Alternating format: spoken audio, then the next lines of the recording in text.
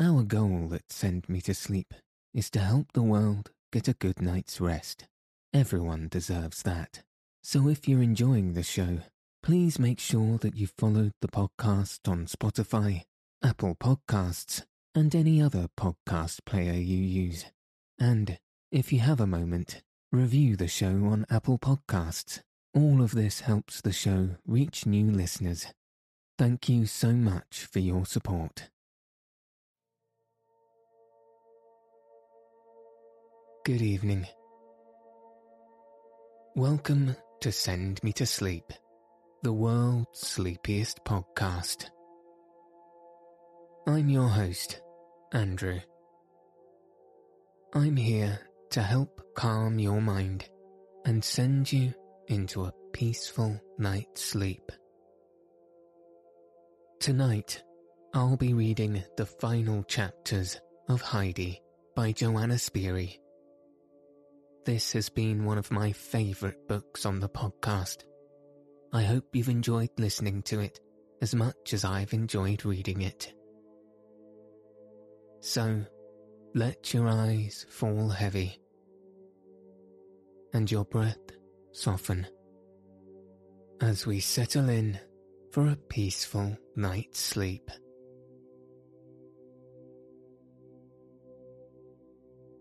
Chapter 22.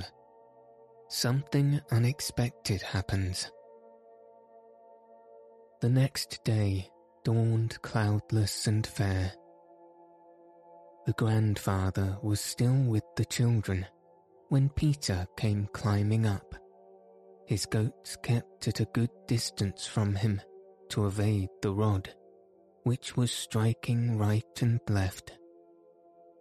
The truth was that the boy was terribly embittered and angry by the changes that had come. When he passed the hut in the morning, Heidi was always busy with the strange child, and in the evening it was the same. All summer long, Heidi had not been up with him a single time. It was too much. And today she was coming at last, but again in company with this hateful stranger. It was then that Peter noticed the rolling chair standing near the hut.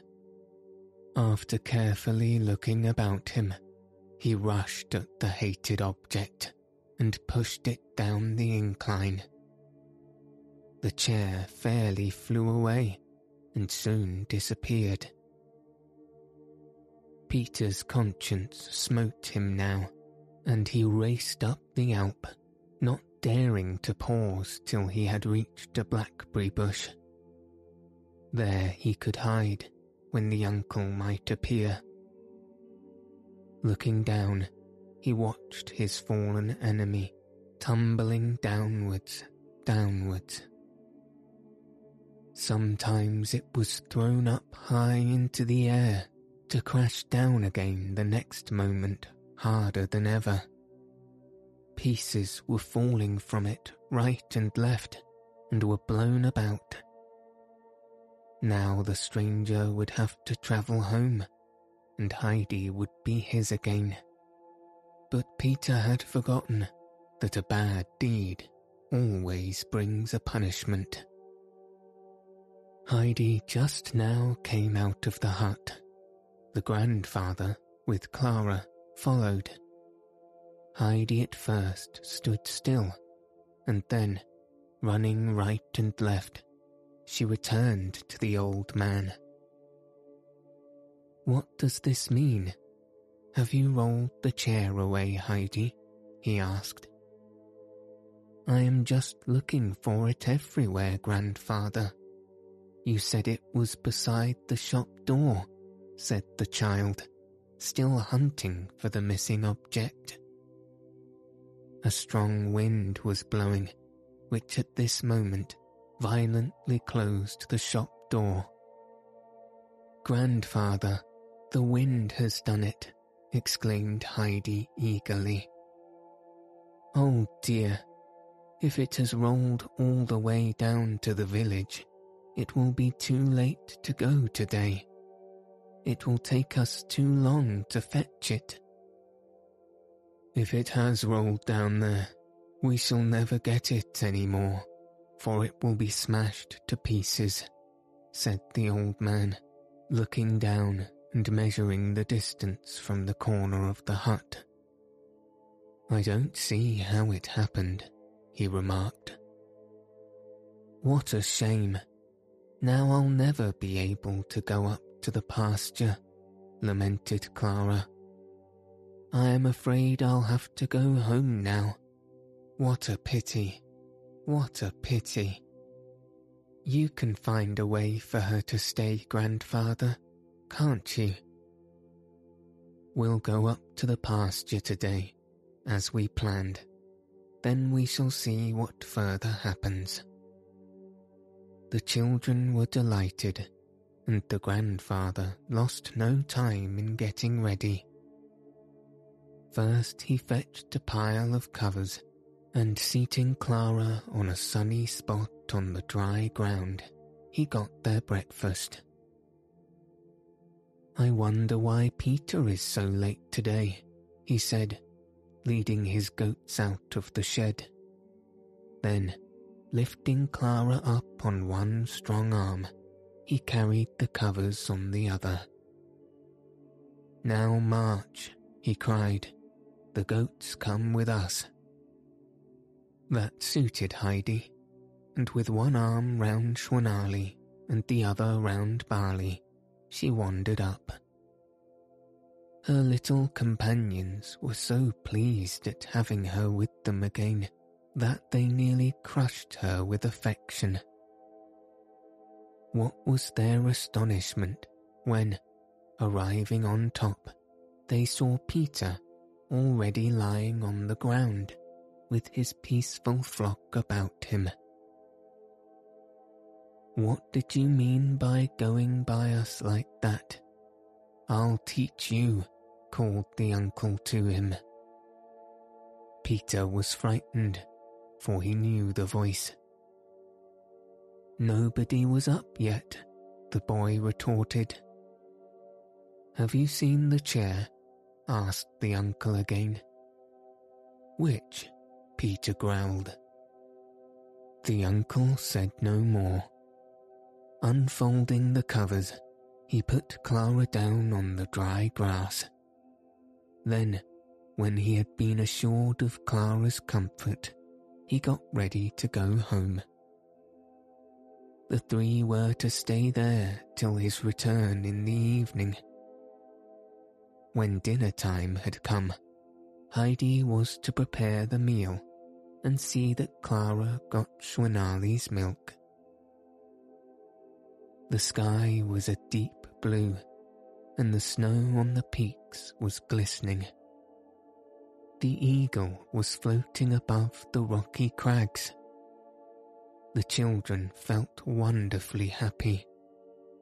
Now and then, one of the goats would come and lie down near them. Tender little Snowhopper came oftener than any and would rub her head against their shoulders. They had been sitting quietly for a few hours, drinking in the beauty about them, when Heidi suddenly began to long for the spot where so many flowers grew. In the evening, it would be too late to see them, for they always shut their little eyes by then. "Oh, Clara," she said hesitantly, "would you be angry if I went away from you a minute and left you alone? I want to see the flowers. But wait." Jumping up, she brought Clara some bunches of fragrant herbs and put them in her lap. Soon after, she returned with little Snowhopper. "So now you don't need to be alone," said Heidi. When Clara had assured her that it would give her pleasure to be left alone with the goats, Heidi started on her walk. Clara slowly handed one leaf after the other to the little creature. It became more and more confiding, and cuddling close to the child, ate the herbs out of her hand. It was easy to see how happy it was to be away from the boisterous big goats, which often annoyed it. Clara felt a sensation of contentment such as she had never before experienced. She loved to sit there on the mountainside with the confiding little goat by her. A great desire rose in her heart that hour. She longed to be her own master and be able to help others instead of being helped by them. Many other thoughts and ideas rushed through her mind. How would it be to live up here in continual sunshine? The world seemed so joyous and wonderful all of a sudden. Premonitions of future undreamt of happiness made her heart beat. Suddenly, she threw both arms about the little goat and said, "Oh, little Snowhopper, how beautiful it is up here. If I could always stay with you." Heidi, in the meantime, had reached the spot where, as she had expected, the whole ground was covered with yellow rock roses. Near together in patches, the bluebells were nodding gently in the breeze. But all the perfume that filled the air came from the modest little brown flowers that hid their heads between the golden flower cups. Heidi stood enraptured, drawing in the perfumed air. Suddenly, she turned and ran back to Clara, shouting to her from afar, "Oh, you must come, Clara. It is so lovely there. In the evening, it won't be so fine any more. Don't you think I could carry you?" "But Heidi," Clara said, "of course you can't. You're much smaller than I am. Oh, I wish I could walk." Heidi meditated a little. Peter was still lying on the ground. He had been staring down for hours, unable to believe what he saw before him. He had destroyed the chair to get rid of the stranger, and there she was again, sitting right beside his playmate. Heidi now called to him to come down, but as reply, he only grumbled, "Shan't come." "But you must come. Come quickly, for I want you to help me. Quickly," urged the child. "Don't want to," sounded the reply. Heidi hurried up the mountain now and shouted angrily to the boy, "Peter, if you don't come this minute, I shall do something that you won't like." Those words scared Peter, for his conscience was not clear. His deed had rejoiced him till this moment, when Heidi seemed to talk as if she knew it all. What if grandfather should hear about it? Trembling with fear, Peter obeyed. "I shall only come if you promise not to do what you said," insisted the boy. No, I won't. Don't be afraid," said Heidi compassionately. "Just come along. It isn't so hard." Peter, on approaching Clara, was told to help raise the child from the ground on one side, while Heidi helped on the other. This went easily enough, but difficulties soon followed. Clara was not able to stand alone, and how could they get any further? "You must take me round the neck," said Heidi, who had seen what poor guides they made. The boy, who had never offered his arm to anybody in his life, had to be shown how first, before further efforts could be made. But it was too hard. Clara tried to set her feet forward, but got discouraged. "Press your feet on the ground more, and I'm sure it will hurt you less," suggested Heidi. "Do you think so?" said Clara timidly. But, obeying, she ventured a firm step, and soon another, uttering a little cry as she went. "Oh, it really has hurt me less," she said joyfully. "Try it again," Heidi urged her. Clara did, and took another step, and then another, and another still. Suddenly, she cried aloud, "Oh, Heidi, I can do it. Oh, I really can. Just look.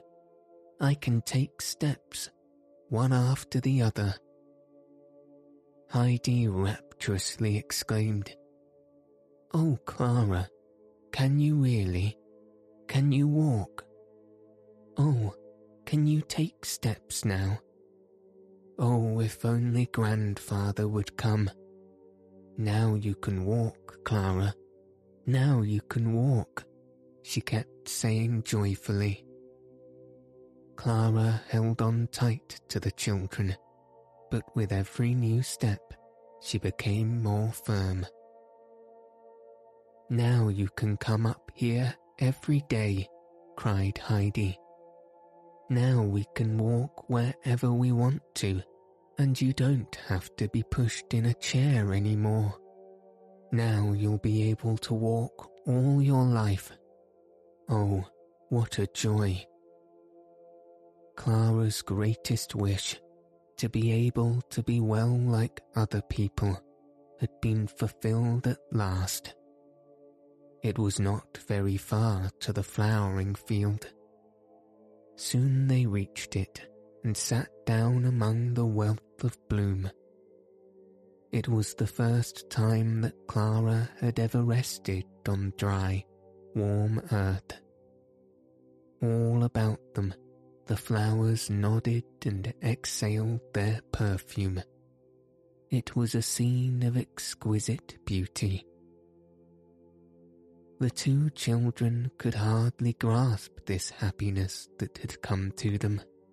It filled their hearts brimming full and made them silent. Peter also lay motionless, for he had gone to sleep. Thus the hours flew, and the day was long past noon. Suddenly, all the goats arrived, for they had been seeking the children. They did not like to graze in the flowers, and were glad when Peter awoke with their loud bleating. The poor boy was mightily bewildered, for he had dreamt that the rolling chair with the red cushions stood again before his eyes. On waking, he had still seen the golden nails, but soon he discovered that they were nothing but flowers. Remembering his deed, he obeyed Heidi's instructions willingly. When they came back to their former place, Heidi lost no time in setting out the dinner. The bag was very full today, and Heidi hurried to fill her promise to Peter, who with bad conscience had understood her threat differently. She made 3 heaps of the good things, and when Clara and she were through, there was still a lot left for the boy. It was too bad that all this treat did not give him the usual satisfaction, for something seemed to stick in his throat. Soon after their belated dinner, the grandfather was seen climbing up the Alp. Heidi ran to meet him, confusedly telling him of the great event. The old man's face shone at this news. Going over to Clara, he said, "So, you've risked it. Now we have won." Then picking her up, he put one arm around her waist, and the other one he stretched out as support, and with his help, he marched more firmly than ever. Heidi jumped and bounded gaily by their side. In all this excitement, the grandfather did not lose his judgment, and before long lifted Clara on his arm to carry her home. He knew that too much exertion would be dangerous, and rest was needed for the tired girl. Peter, arriving in the village late that day, saw a large disputing crowd. They were all standing about an interesting object, and everybody pushed and fought for a chance to get nearest. It was no other than the chair. "I saw it when they carried it up," Peter heard the baker say. "I bet it was worth at least 500 francs. I should like to know how it's happened." "The wind might have blown it down," remarked Barbara, who was staring open-mouthed at the beautiful velvet cushions. "The uncle said so himself." "It is a good thing if nobody else has done it," continued the baker. "When the gentleman from Frankfurt hears what's happened, he'll surely find out all about it, and I should pity the culprit. I'm glad I've been up on the elm for so long, else they might suspect me, as they would anybody who happened to be up there at the time." Many more opinions were uttered, but Peter had heard enough. He quietly slipped away and went home. What if they should find out he had done it? A policeman might arrive at any time, and they might take him away to prison. Peter's hair stood up on end at this alarming thought. He was so troubled when he came home that he did not answer any questions and even refused his dish of potatoes. Hurriedly creeping into bed, he groaned. "I am sure Peter has eaten sorrel again, and that makes him groan so," said his mother. "You must give him a little more bread in the morning, Brigida. Take a piece of mine," said the compassionate grandmother. When Clara and Heidi were lying in their beds that night, glancing up at the shining stars, Heidi remarked, "Didn't you think today, Clara, that it is fortunate God does not always give us what we pray for fervently, because he knows of something better?" "What do you mean, Heidi?" asked Clara. "You see, when I was in Frankfurt, I prayed and prayed to come home again, and when I couldn't, I thought he had forgotten me. But if I had gone away so soon, you would never have come here and would never have got well." Clara, becoming thoughtful, said, But, Heidi, then we could not pray for anything anymore, because we would feel that he always knows of something better. But Clara, we must pray to God every day to show we don't forget that all the gifts come from him. Grandmama has told me that God forgets us if we forget him. But if some wish remains unfulfilled, we must show our confidence in him, for he knows best. How did you ever think of that? Asked Clara. Grandmama told me, but I know that it is so. We must thank God today that he has made you able to walk, Clara.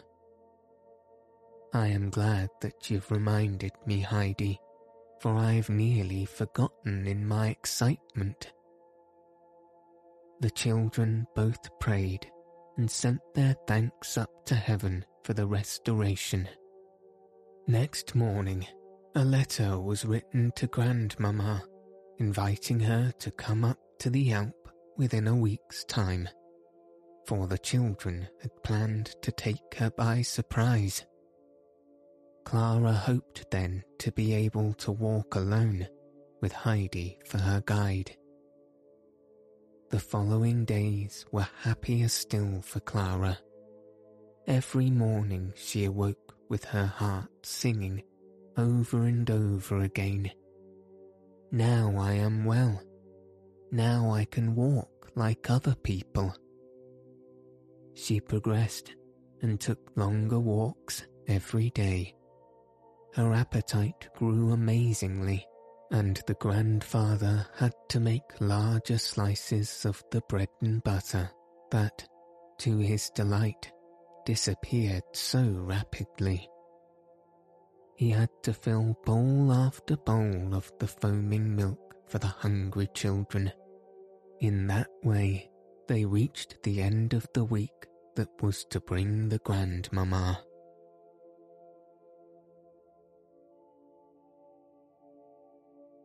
Chapter 23. Parting to Meet Again. A day before her visit, the grandmama had sent a letter to announce her coming. Peter brought it up with him next morning. The grandfather was already before the hut with the children and his merry goats. His face looked proud as he contemplated the rosy faces of the girls and the shining hair of the two goats. Peter, approaching, neared the uncle slowly. As soon as he had delivered the letter, he sprang back shyly, looking about him as if he was afraid. Then, with a leap, he started off. I should like to know why Peter behaves like the big Turk when he is afraid of the rod, said Heidi, watching his strange behaviour. Maybe Peter fears a rod that he deserves, said the old man. All the way, Peter was tormented with fear. He could not help thinking of the policeman who was coming from Frankfurt to fetch him to prison. It was a busy morning for Heidi, who put the hut in order for the expected visit. The time went by quickly, and soon everything was ready to welcome the good grandmama. The grandfather also returned from a walk, on which he had gathered a glorious bunch of deep blue gentians. The children, who were sitting on the bench, exclaimed for joy when they saw the glowing flowers.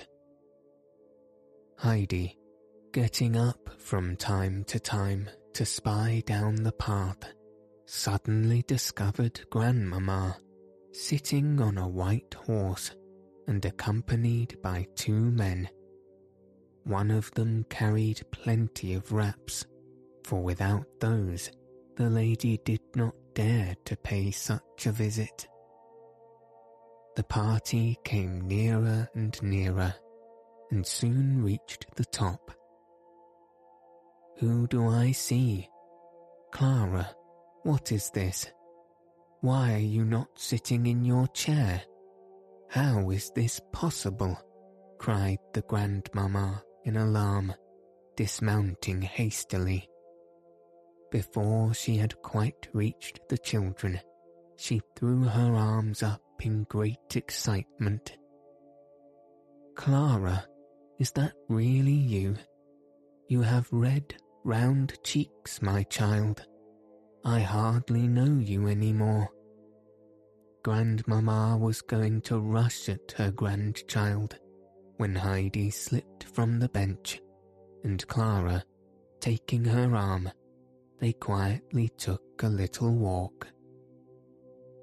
The grandmamma was rooted to the spot from fear. What was this?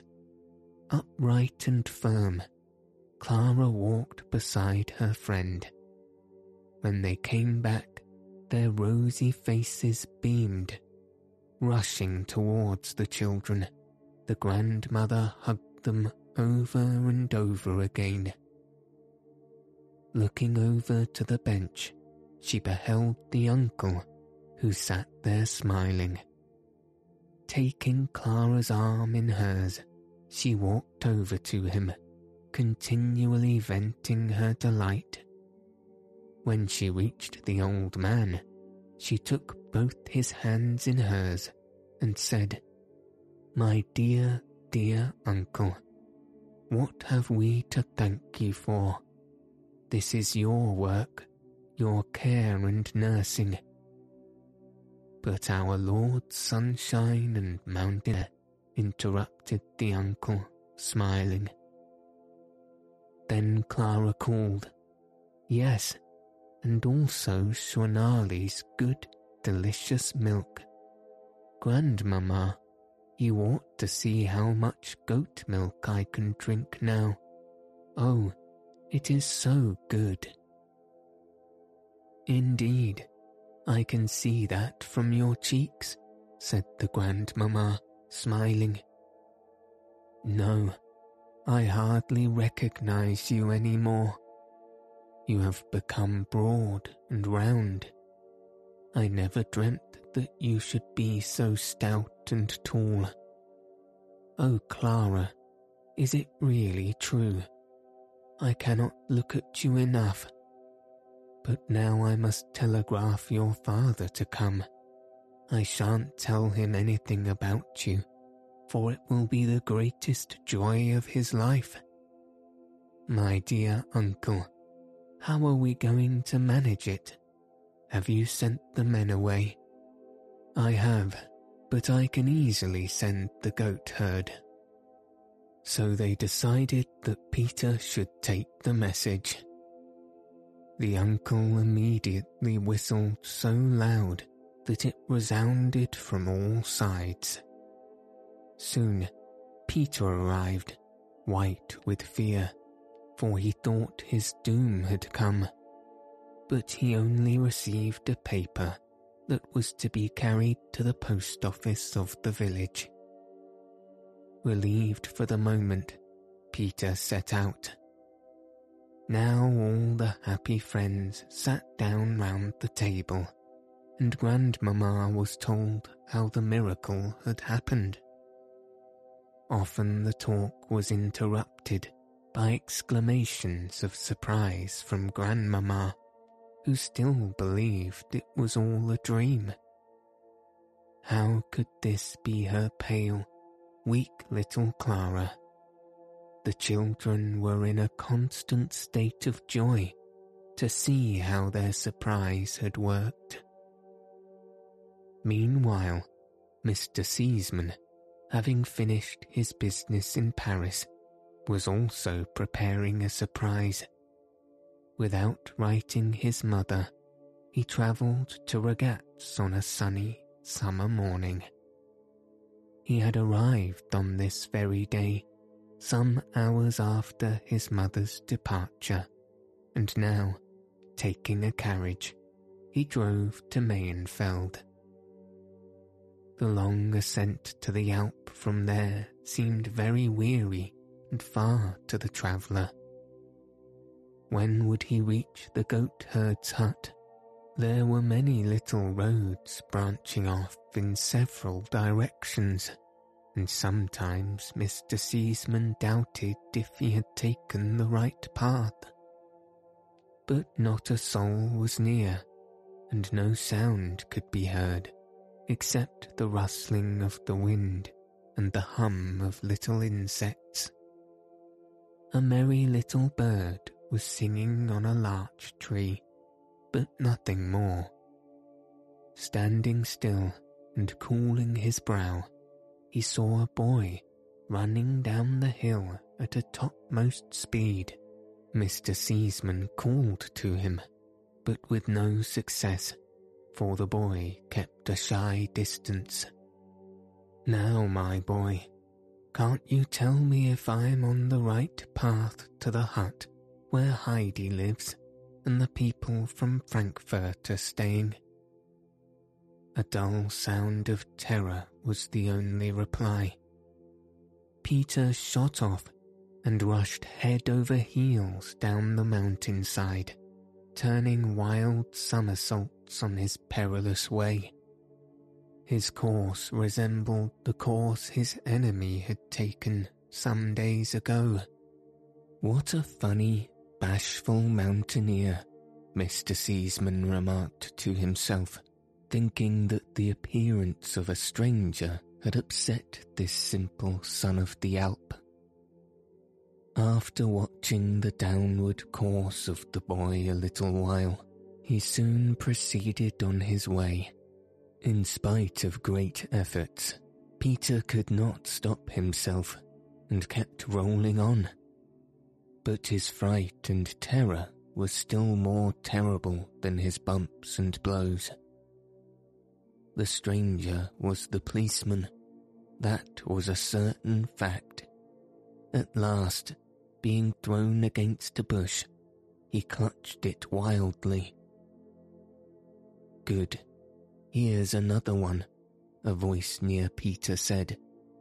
"I wonder who is going to be pushed down tomorrow," looking like a half-opened potato bag. The village baker was making fun of him. For a little rest after his weary work, he had quietly watched the boy. Peter regained his feet and slunk away. How did the baker know the chair had been pushed? He longed to go home to bed and hide, for there alone he felt safe.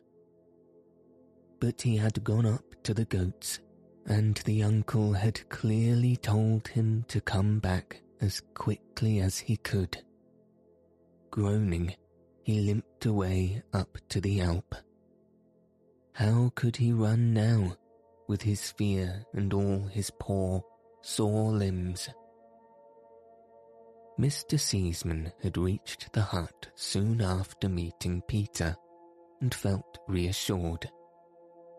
Climbing further with renewed courage, he at last saw his goal before him, but not without long and weary exertion.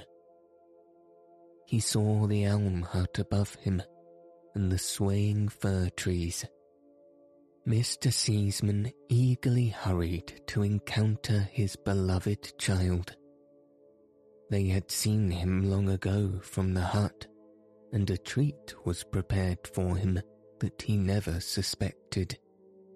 As he made the last steps, he saw two forms coming towards him. A tall girl with light hair and rosy face was leaning on Heidi, whose dark eyes sparkled with keen delight. Mr. Seaman stopped short, staring at this vision. Suddenly, big tears rushed from his eyes, for this shape before him recalled sweet memories. Clara's mother had looked exactly like this fair maiden. Mr. Seaman at this moment did not know if he was awake or dreaming. "Papa, don't you know me any more?" Clara called with beaming eyes. "Have I changed so much?" Mr. Seaman rushed up to her, folding her in his arms. "Yes, you have changed. How is it possible? Is it really true? Is it really you, Clara?" asked the overjoyed father, embracing her again and again, and then gazing at her as she stood tall and firm by his side. His mother joined them now, for she wanted to see the happiness of her son. "What do you say to this, my son? Isn't our surprise finer than yours?" she greeted him. "But come over to our benefactor now, I mean the uncle." "Yes, indeed. I also must greet our little Heidi," said the gentleman, shaking Heidi's hand. "Well, always fresh and happy on the mountain. I guess I don't need to ask, for no alpine rose can look more blooming. Ah, child, what joy this is to me." With beaming eyes, the child looked at the kind gentleman who had always been so good to her. Her heart throbbed in sympathy with his joy. While the two men, who had at last approached each other, were conversing, Grandmamma walked over to the grove. There, under the fir trees, another surprise awaited her. A beautiful bunch of wondrously blue gentians stood as if they had grown there. "How exquisite! How wonderful! What a sight!" she exclaimed, clapping her hands. "Heidi, come here. Have you brought me those? Oh, they are beautiful." The children had joined her, Heidi assuring her that it was another person's deed. "Oh, Grandmamma, up on the pasture it looks just like that," Clara remarked. "Just guess who brought you the flowers." At that moment a rustle was heard, and they saw Peter, who was trying to sneak up behind the tree to avoid the hut. Immediately the old lady called to him, for she thought that Peter himself had picked the flowers. He must be creeping away out of sheer modesty, the kind lady thought. To give him his reward, she called, "Come here, my boy. Don't be afraid." Petrified with fear, Peter stood still. What had gone before had robbed him of his courage. He thought now that all was over for him. With his hair standing up on end and his pale face distorted by anguish, he approached. "Come straight to me, boy," the old lady encouraged him. "Now tell me, boy, if you have done that." In his anxiety, Peter did not see the Grandmamma's finger that pointed to the flowers. He only saw the uncle standing near the hut, looking at him penetratingly, and beside him the policeman, the greatest horror for him in the world. Trembling in every limb, Peter answered, "Yes." "Well, but what are you so frightened about?" Because it is broken and can never be mended again, Peter said, his knees tottering under him. The grandmamma now walked over to the hut. "My dear uncle," she asked kindly, "is this poor lad out of his mind?" "Not at all," was the reply. "Only the boy was the wind which blew away the wheelchair. He is expecting the punishment he well deserves." Grandmamma was very much surprised, for she vowed that Peter looked far from wicked. Why should he have destroyed the chair? The uncle told her that he had noticed many signs of anger in the boy since Clara's advent on the Alp. He assured her that he had suspected the boy from the beginning. "My dear uncle," the old lady said with animation, "we must not punish him any further. We must be just. It was very hard on him when Clara robbed him of Heidi, who is and was his greatest treasure. When he had to sit alone day after day, it roused him to a passion which drove him to a wicked deed. It was rather foolish, but we all get so when we get angry." The lady walked over to the boy again, who was still quivering with fear. Sitting down on the bench, she began. "Come, Peter, I'll tell you something. Stop trembling and listen. You pushed the chair down to destroy it. You knew very well that it was wicked and deserved punishment. You tried very hard to conceal it, did you not? But if somebody thinks that nobody knows about a wicked deed, he is wrong. God always knows it. As soon as he finds that a man is trying to conceal an evil deed, he awakens a little watchman in his heart, who keeps on pricking the person with a thorn till all his rest is gone. He keeps on calling to the evildoer, 'Now you'll be found out. Now your punishment is near.' His joy has flown, for fear and terror take its place. Have you not just had such an experience, Peter?" Peter nodded, all contrite. He certainly had experienced this. "You have made a mistake," said Grandmamma, "by thinking that you would hurt Clara by destroying her chair. It has so happened that what you have done has been the greatest good for her. She would probably have never tried to walk if her chair had been there. If she should stay here, she might even go up to the pasture every single day. Do you see, Peter?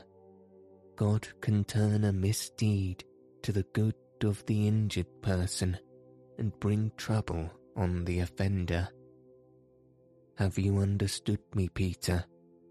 Remember the little watchman when you long to do a wicked deed again. Will you do that?" "Yes, I shall," Peter replied, still fearing the policeman who had not yet left. "So now that matter is all settled," said the old lady in conclusion. "Now tell me if you have a wish, my boy, for I am going to give you something by which to remember your friends from Frankfurt. What is it? What would you like to have?" Peter lifted his head, stared at the grandmother with round, astonished eyes. He was confused by this sudden change of prospect. being again urged to utter a wish, he saw at last that he was saved from the power of the terrible man. He felt as if the most crushing load had fallen off him. He knew now that it was better to confess at once when something had gone wrong, so he said, "I have also lost the paper." Reflecting a while, the grandmamma understood and said, "That is right. Always confess what is wrong, then it can be settled. And now, what would you like to have?" So Peter could choose everything in the world he wished. His brain got dizzy. He saw before him all the wonderful things in the fair Mayenfeld. He had often stood there for hours, looking at the pretty red whistles and the little knives. Unfortunately, Peter had never possessed more than half what those objects cost. He stood thinking, not able to decide, when a bright thought struck him. 10 pennies was his decision. "That certainly is not much," the old lady said with a smile, taking out of her pocket a big, round thaler, on top of which she laid 20 pennies. "Now I'll explain this to you. Here you have as many times 10 pennies as there are weeks in the year. You'll be able to spend one every Sunday through the year." "All my life?" Peter asked quite innocently. The grandmamma began to laugh so heartily at this that the 2 men came over to join her. Laughingly, she said, "You shall have it, my boy. I will put it in my will, and then you will do the same, my son. Listen. Peter, the goatherd, shall have a 10-penny piece weekly as long as he lives." Mr. Seaman nodded. Peter, looking at his gift, said solemnly, "God be thanked." Jumping and bounding, he ran away. His heart was so light that he felt he could fly. A little later, the whole party sat round the table, holding a merry feast. After dinner, Clara, who was lively as never before, said to her father, "Oh, Papa, if you only knew all the things Grandfather did for me. It would take many days to tell you. I shall never forget them all my life. Oh, if we could please him only half as much as what he did for me." "It is my greatest wish too, dear child," said her father. "I have been trying to think of something all the time. We have to show our gratitude in some way." Accordingly, Mr. Seaman walked over to the old man and began, "My dear friend, may I say one word to you? I'm sure you believe me when I tell you that I've not known any real joy for years. What was my wealth to me when I could not cure my child and make her happy? With the help of the Lord, you have made her well. You have given her a new life. Please tell me how to show my gratitude to you. I know I shall never be able to repay you, but what it is in my power, I shall do. Have you any request to make? Please let me know." The uncle had listened quietly and looked up at the happy father. "Mr. Seaman, you can be sure that I also am repaid by the great joy I experience at the recovery of Clara. I thank you for your kind offer, Mr. Seaman. As long as I live, I have enough for me and the child. But I have one wish. If this could be fulfilled, my life would be free of care." "Speak, my dear friend," urged Clara's father. "I am old," continued the uncle, "and shall not live many years. When I die, I cannot leave Heidi anything. The child has no relations except one, who even might try to take advantage of her if she could. If you would give me the assurance, Mr. Seaman, that Heidi will never be obliged to go into the world and earn her bread, you would amply repay me for what I was able to do for you and Clara." "My dear friend, there is no question of that," began Mr. Seaman. "The child belongs to us. I promise at once that we shall look after her so that there will be no need of her ever earning her bread.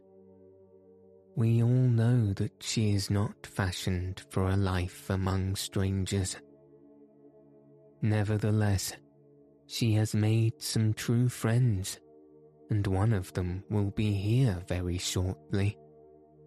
Dr. Claassen is just now completing his last business in Frankfurt. He intends to take your advice and live here. He has never felt so happy as with you and Heidi.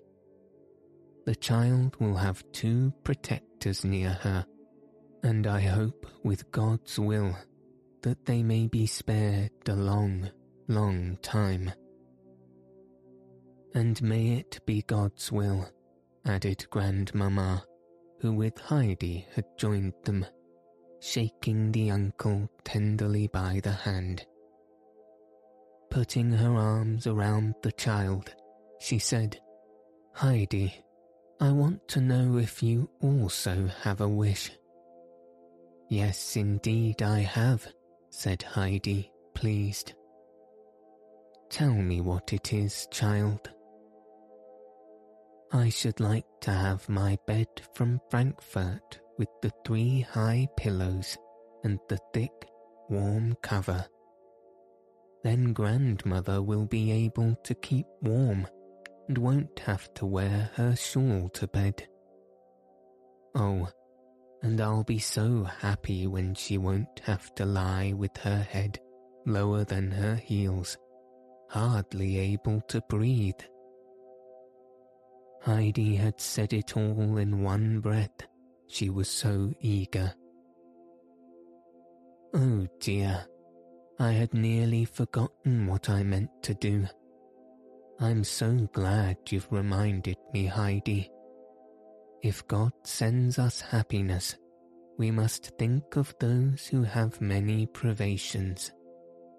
I shall telegraph immediately for the bed, and if Miss Rottenmeier sends it off at once, it can be here in 2 days.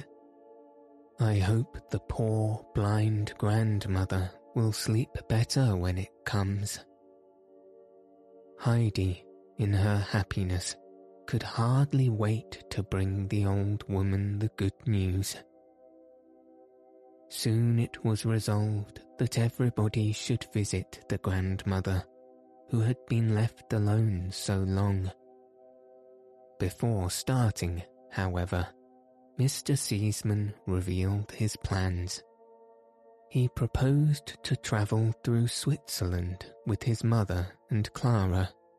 He would spend the night in the village so as to fetch Clara from the Elm next morning for the journey. From there they would go first to Ragaz, Then further, the telegram was to be mailed that night. Clara's feelings were divided, for she was sorry to leave the Alp, but the prospect of the trip delighted her. When everything was settled, they all went down, the uncle carrying Clara, who could not have risked the lengthy walk. All the way down, Heidi told the old lady of her friends in the hut, the cold they had to bear in winter, and the little food they had. Brigida was just hanging up Peter's shirt to dry when the whole company arrived. Rushing into the house, she called to her mother, "Now they are all going away. Uncle is going too, carrying the child." "Oh, must it be?" sighed the grandmother. "Have you seen whether they took Heidi away? Oh, if she only could give me her hand once more. Oh, I long to hear her voice once again." The same moment, the door was flung open and Heidi held her tight. "Grandmother, just think, my bed with the 3 pillows and the thick cover is coming from Frankfurt. Grandmama has said that it will be here in 2 days. Heidi thought that grandmother would be beside herself with joy, but the old woman, smiling sadly, said, "Oh, what a good lady she must be. I know I ought to be glad she is taking you with her, but I don't think I shall survive it long." "But nobody has said so," the grandmamma, who had overheard those words, said kindly. Pressing the old woman's hand, she continued, "It is out of the question. Heidi will stay with you and make you happy.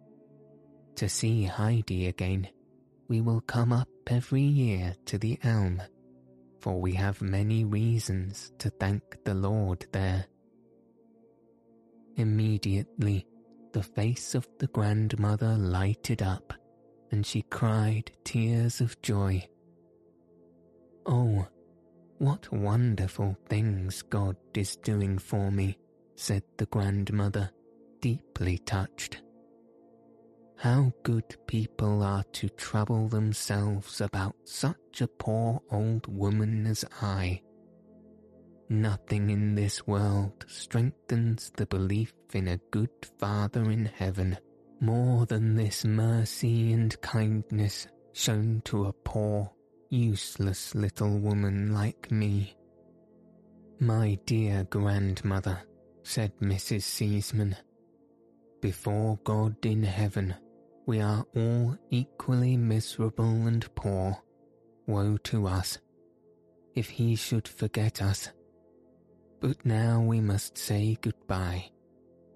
Next year we shall come to see you, just as soon as we come up the Alp. We shall never forget you." With that, Mrs. Seesman shook her hand. It was some time before she was allowed to leave, however, because the grandmother thanked her over and over again, and invoked all heaven's blessings on her and her house. Mr. Seesman and his mother went on down, while Clara was carried up to spend her last night in the hut.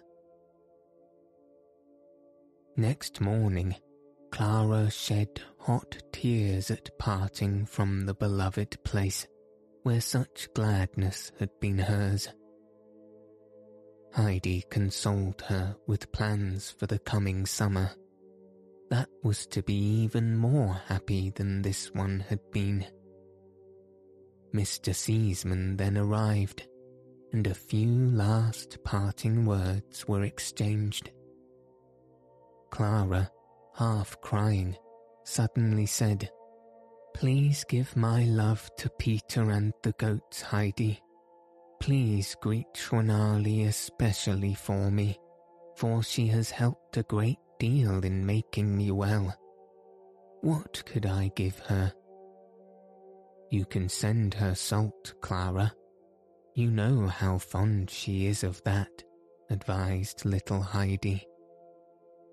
"Oh, I will surely do that," Clara assented. "I'll send her 100 pounds of salt as a remembrance of me." It was time to go now, and Clara was able to ride proudly beside her father. Standing on the edge of the slope, Heidi waved her hand, her eyes following Clara till she had disappeared. The bed has arrived. Grandmother sleeps so well every night now that before long she will be stronger than ever. Grandmamma has not forgotten the cold winter on the Alp, and has sent a great many warm covers and shawls to the goatherd hut. Grandmother can wrap herself up now, and will not have to sit and shiver in a corner. In the village, a large building is in progress. The doctor has arrived and is living at present in his old quarters. He has taken the uncle's advice and has bought the old ruins that sheltered Heidi and her grandfather the winter before. He is rebuilding for himself the portion with the fine apartment already mentioned. The other side is being prepared for Heidi and her grandfather. The doctor knows that his friend is an independent man and likes to have his own dwelling. Bali and Shwanali, of course, are not forgotten. They will spend the winter in a good solid stable that is built just for them. The doctor and the Alm uncle became better friends than ever. When they overlook the progress of the building, they generally come to speak of Heidi. They both look forward to the time when they will be able to move into the house with their merry charge. They have agreed to share together the pleasure and responsibility that Heidi brings them. The uncle's heart is filled with gratitude too deep for any words when the doctor tells him that he will make ample provisions for the child.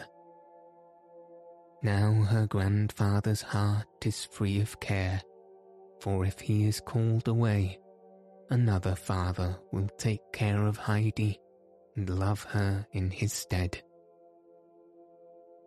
At the moment when our story closes, Heidi and Peter are sitting in grandmother's hut. The little girl has so many interesting things to relate, and Peter is trying so hard not to miss anything, that in their eagerness they're not aware that they are near the happy grandmother's chair. All summer long they have hardly met, and very many wonderful things have happened. They are all glad at being together, and it's hard to tell who is the happiest of the group. I think Brigida's face is more radiant than any, for Heidi has just told her the story of the perpetual 10-penny piece. Finally, the grandmother says, "Heidi, please read me a song of thanksgiving and praise. I feel that I must praise and thank the Lord for the blessings He's brought to us all." The end.